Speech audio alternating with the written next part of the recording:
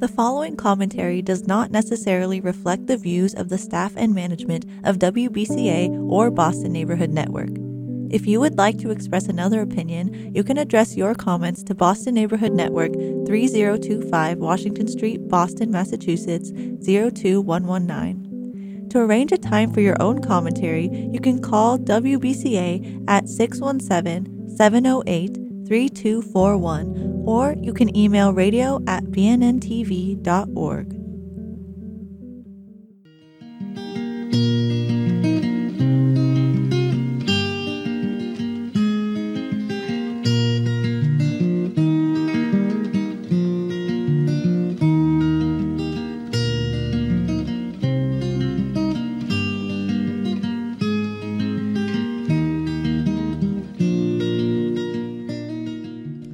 Hello, welcome to Life Matters. I'm your host, Brendan O'Connell. We have a very special guest today.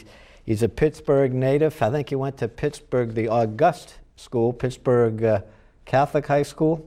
Central Catholic, alma mater of Dan Marino. I see, very well.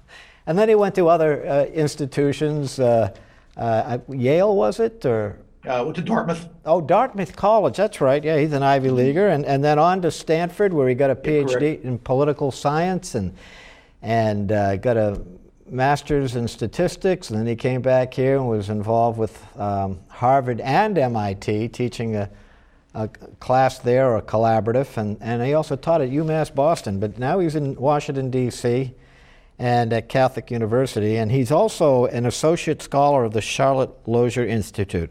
Well, welcome, Dr. Michael New. Yeah, Brendan, thanks for having me. Michael, the day before, the evening, I think, before Thanksgiving, a Wednesday, the Biden administration put out statistics, abortion statistics. Could you tell us about those statistics, and was there anything that was of interest that we should know about in the pro-life community? Well, I think abortion statistics are very interesting, and I think what was released is very important and worth discussing. So sure, the CDC releases abortion data about once a year. They have this very odd habit of releasing abortion data the Wednesday afternoon before Thanksgiving. Not just the Wednesday before Thanksgiving, Wednesday afternoon. So I cannot think of a worse time to release data or information that might be of interest to people on the Wednesday afternoon before Thanksgiving. People are thinking about traveling, they're thinking about Thanksgiving turkey, they're thinking about the football games. They're probably not thinking much about abortion data. But that's what the CDC went ahead and released data. And I'll just be perfectly honest, the news is not good for pro-lifers. For a long time, we've seen a consistent decline in the number of abortions performed, but this new data shows a slight increase. We saw an abortion increase of a little more than 1% in 2019. And what's troubling is that this is the second year in a row where the number of abortions have increased. So we've seen a very long-term decline, but that downward trend is starting to reverse itself. And we see abortion numbers creeping up slightly. And I think that should concern pro-lifers. A couple of things are worth noting. A big reason why abortion numbers are increasing is because there's been a big increase in chemical abortions. For the second year in a row, we saw a double-digit percentage increase in the number of chemical abortions. I think chemical abortions went up by about 12%. Chemical abortions are now about 44% of all abortions. So that's very concerning. You know, obviously chemical abortions are fatal to unborn children, but they're also risky to women as well. If a woman has an ectopic pregnancy and she has a chemical abortion, that can be fatal. If she's farther along in gestation than she realizes and she has a chemical abortion, that could pose some various health risks. Mm-hmm. So that's something that was concerning. Another thing that we also saw was the impact of public policy. Back in 2017, Illinois changed their policy, and now they fund abortion through the state Medicaid programs. That means women on Medicaid can have their abortions paid for. That started in 2018. 2019 was the second year in a row where number of abortions in Illinois went up by more than 9%. So they start paying for abortions with taxpayer dollars, abortions go up. But on the good side, West Virginia excluded abortion from their state Medicaid programs. Now women on Medicaid in West Virginia, if they want an abortion, they have to pay out of pocket. Abortions went down by about 20% in West Virginia. So public policy matters. You fund abortion, numbers goes up, like Illinois. You defund abortion, like West Virginia, numbers go down. So a lot to chew on. Yeah, and what I just read a statistic that women that have chemical abortions, and the abortion industry likes to call it a medication abortion. Maybe you can explain what exactly it is, what kind of a pill. But I read that it's 4 times more dangerous, a chemical abortion, than a surgical abortion. Is that true? Yeah, absolutely. That there is some very good research out there on the risk of chemical abortion. There is one study done in Finland. There was another study done in California. And Finland, has like a registry of people who've undergone chemical abortions. California, they used a data set of women in California on the state Medicaid program. So these data sets are very comprehensive. It wasn't, cherry picked. It wasn't anecdotal. It was very, very detailed. And both studies had very similar findings, that women who had chemical abortions, the complication rate was 4 times higher with chemical abortions than with surgical abortions. And what's even worse is that not only are chemical abortions risky, but supporters of legal abortion are really pushing to allow women to obtain these chemical abortion drugs unsupervised. They want to issue them through the mail, or they want to do them through telehealth, where a woman will interact with a physician through Zoom or through a computer, and the physician will make a decision to administer the chemical abortion pills remotely. And again, I think that having women obtain chemical abortions without an in-person medical exam, again, that's risky. Again, if a woman has an ectopic pregnancy, it can be fatal. If she's far along in gestation than she realizes, again, there can be very serious health consequences there. Mm-hmm. And just exactly for our viewers and listeners, how does one that is a telemed abortion, how does that work? Say there's 100 miles between where the doctor is and where the quote-unquote patient is. What does the doctor do? How does he get the pills to this lady? What goes on there? Well, my understanding is the doctor interacts with the woman through Zoom or some other online interface, and the woman's in some kind of a private room. And if the doctor prescribes the abortion pill, which I imagine in most cases would happen, like a door opens up or like a drawer opens up, and the pill is dispensed by some kind of machine. There's a drawer unlocks or opens up, or somehow there's a machine that would dispense the pill. And typically the woman would take one pill, and the doctor would watch her do that through the interface, and then she'd get another pill that she would take it home hours later. So there'd be just some kind of a mechanism to get the pill to the woman while she's interfacing with this doctor remotely. Mm-hmm. So now you've said that chemical abortions have gone up to what %? And then is it more profitable for the abortion industry to do chemical abortions than surgical abortions? I would say chemical abortions are about 44% of all abortions, and they've been going up pretty dramatically. The RU46 abortion drug was approved by the FDA in 2000, and at first, a very high percentage of abortions were still surgical. Relatively few women seeking abortions opted for chemical abortions. They become more and more profitable. I think in general for abortion facilities, they tend to charge more for a surgical abortion than for a chemical abortion. But with a chemical abortion, it's requires less cost to the abortion facility. Again, they can, they have options now where they can administer these pills remotely, and doctors don't have to be present. So that is a way for abortion facilities to make money. That they don't have to have a physician or an abortion doctor, physically present. They can administer abortions or offer abortions to women who can't be there in person. So the fact that it allows more and more women to obtain abortions, that makes it profitable for the abortion industry. I see. And is that the prime reason you think the abortion rate went up? I think that had a lot to do with it. I mean, we saw the overall numbers went up by a little more than 1%, but chemical abortions went up by about 12%. So I think that, the fact that chemical abortions are more available and that women, I think certainly played a big role. I also think there were some changes in public policy that in some states played a role. Again, Illinois started covering abortion through the state Medicaid program. Yep. You saw a number of abortions go up by 9% in both 2018 and 2019. Some other states have made their abortion laws more permissive.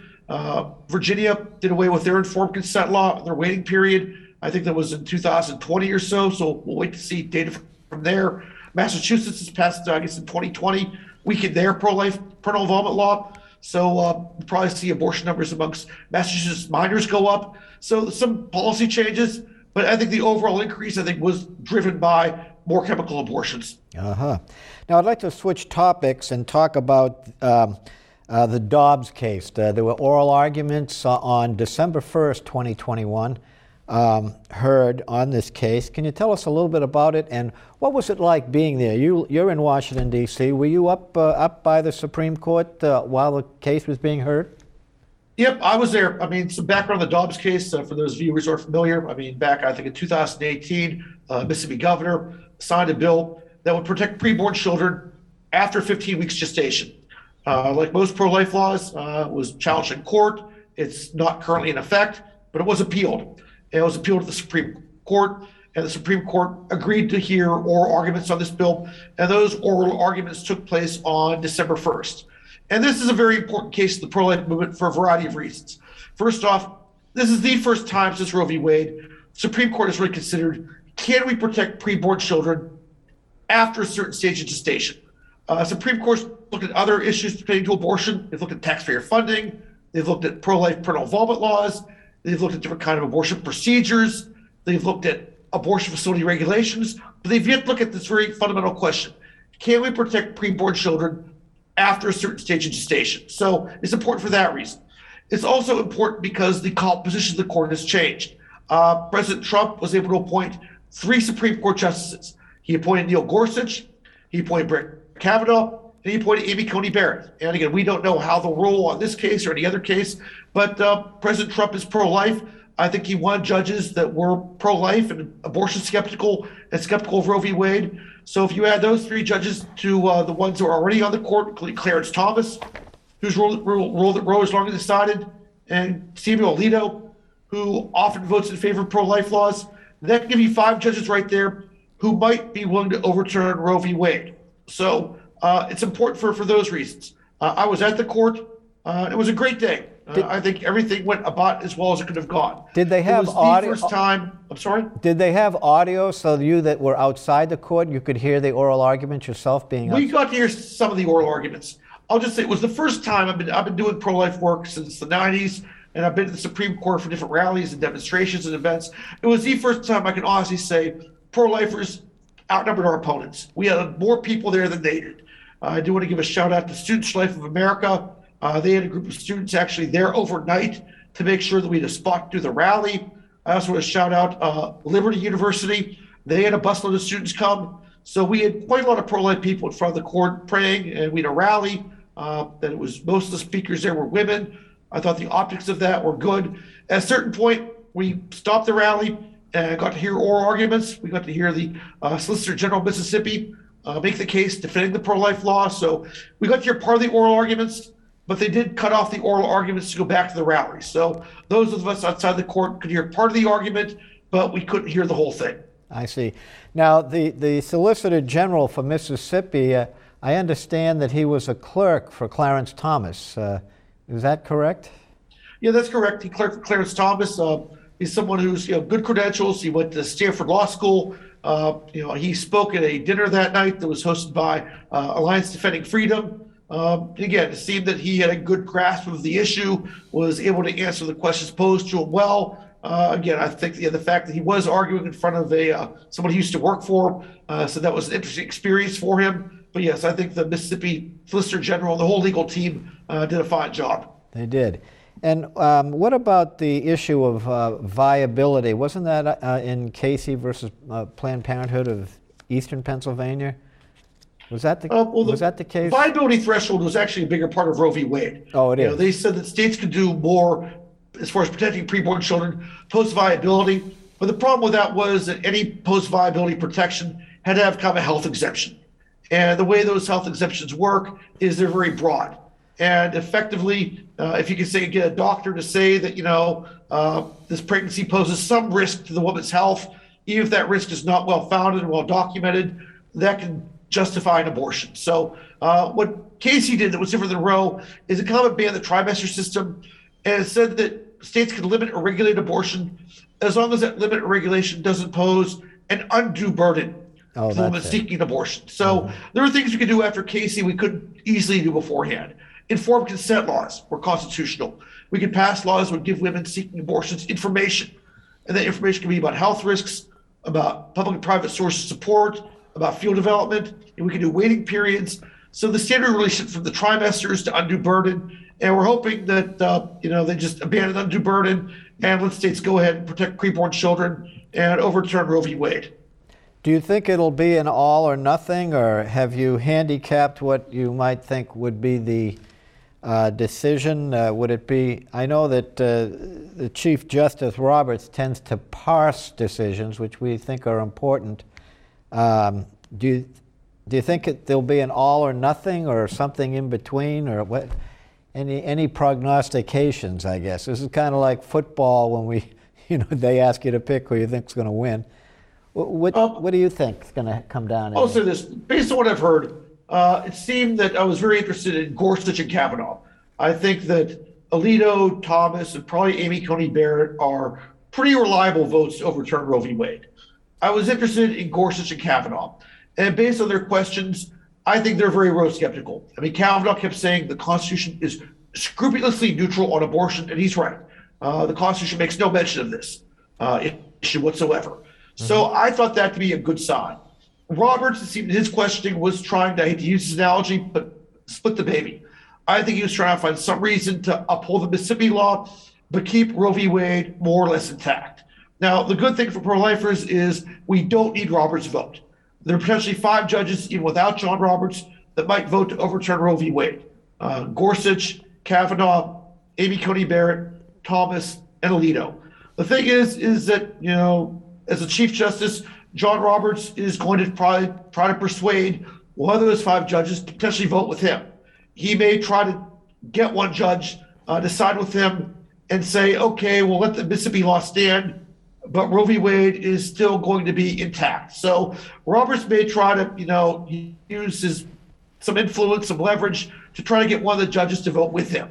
So we just need to pray. We need to be diligent. I mean, to some extent, it's out of our hands. We just need to be prayerful, be faithful, and we'll probably get some news in June. Mm-hmm. Well, so we outnumbered them. Do you know what the ratio was there? I know that Father Frank Pavone was preparing for this, being at the steps of the Supreme Court. Any idea of whether we outnumbered them 2-1 or 3-1 or 4-1 or? I'd say 2-1's fair. It's kind of hard to say when you're in a big crowd. I mean, there were 2 competing rallies. I wasn't really paying that much attention to our opponents. I mean, I was doing some media. I was, there to support some friends of mine who were there. Mm-hmm. I wasn't really focusing in or doing a head count, but I think 2-1 is fair with our side having twice as many as theirs. Mm-hmm. So there's great hope then, hopefully, that there'll be a decision that will maybe overturn Roe v. Wade. Do you think that Doe v. Bolton would be, that was the same day companion case as Roe versus Wade. Do you think Doe versus Bolton would be overturned or eliminated if the court votes pro-life?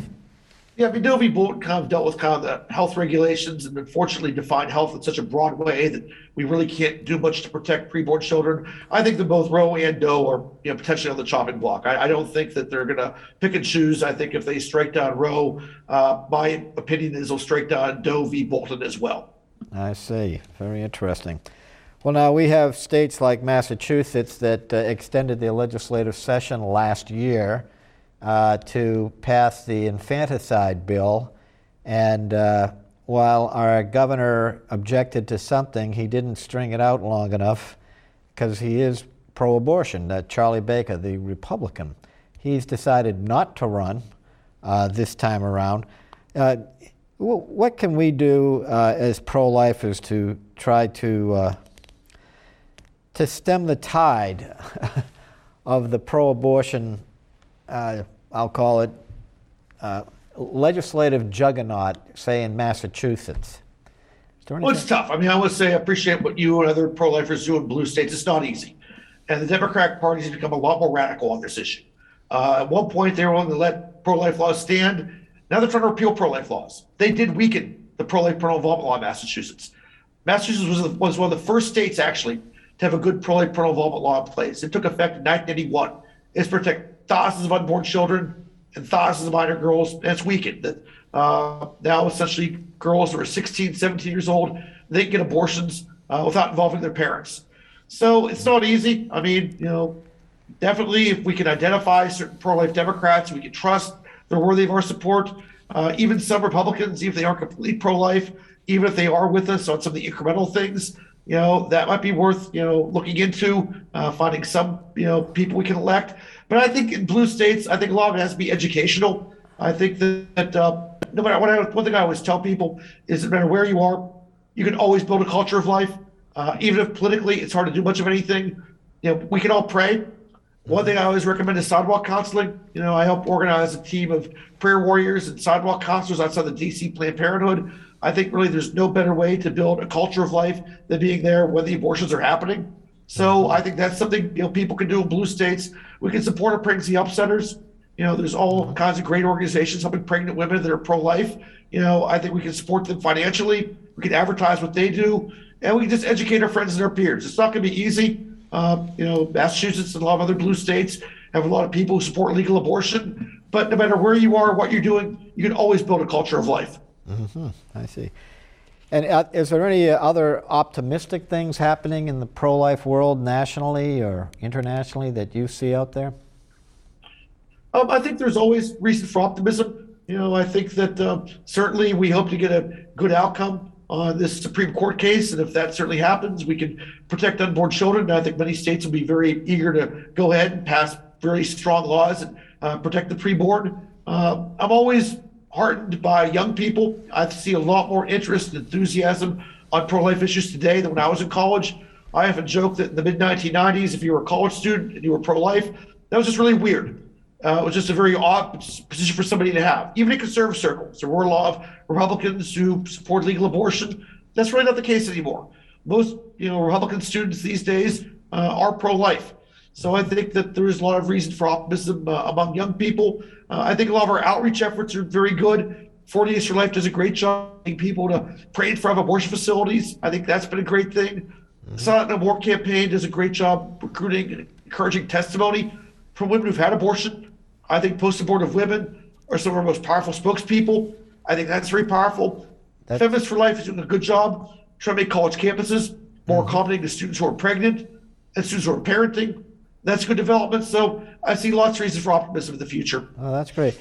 I wanted to ask you about Virginia and their pro-life situation. They've had a Democrat governor and a Democrat legislature, but that has been upset recently. Did they, when they had the Democrat governor and legislature, did they pass a lot of abortion laws? Unfortunately, when Virginia, when control of the Virginia legislature flipped, they really did a lot to repeal things that pro-lifers had passed. They took away the waiting period. They took away the informed consent law. And those laws are incremental, but they do save some lives. You do give women an alternative, they take the alternative.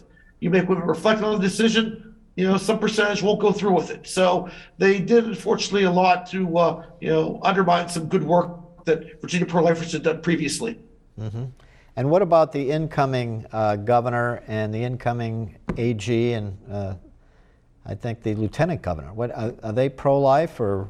Yep, Glenn Youngkin is pro-life, and it's interesting. People who voted on the abortion issue, were more likely to vote for Youngkin than his opponent Terry McAuliffe. So even in a bluish state like Virginia, being pro-life is advantageous. I mean, amongst voters who said abortion is important, they were a lot more likely to vote for Youngkin, the Republican, the pro-life Republican, than McAuliffe, the quote-unquote pro-choice Democrat. So we'll see what he does. He has a lot on his plate that abortion wasn't necessarily the most important issue of the campaign. Voters are concerned about, the pandemic, the mandates, the school closures, critical race theory. But I think Youngkin will be a good, solid pro-life voice in Richmond. And I think there's a chance that we can get some of these pro-life laws back in place. Oh, very good. Well, Dr. New, thank you so much for being on the show today. We really appreciate you taking time out of your very busy schedule, particularly the end of a semester when you're giving exams and grading papers. No, I'm glad to do it. And, I enjoyed my time in Massachusetts, and I wish I could be back doing the show in person, but happy to be a guest whenever you need me. So enjoy being on here. Thank you so much. And folks, we hope you found today's show to be unique, informative, content-rich, truthful, and thought-provoking. Thanks for watching. I'm Brendan O'Connell, your friend for life.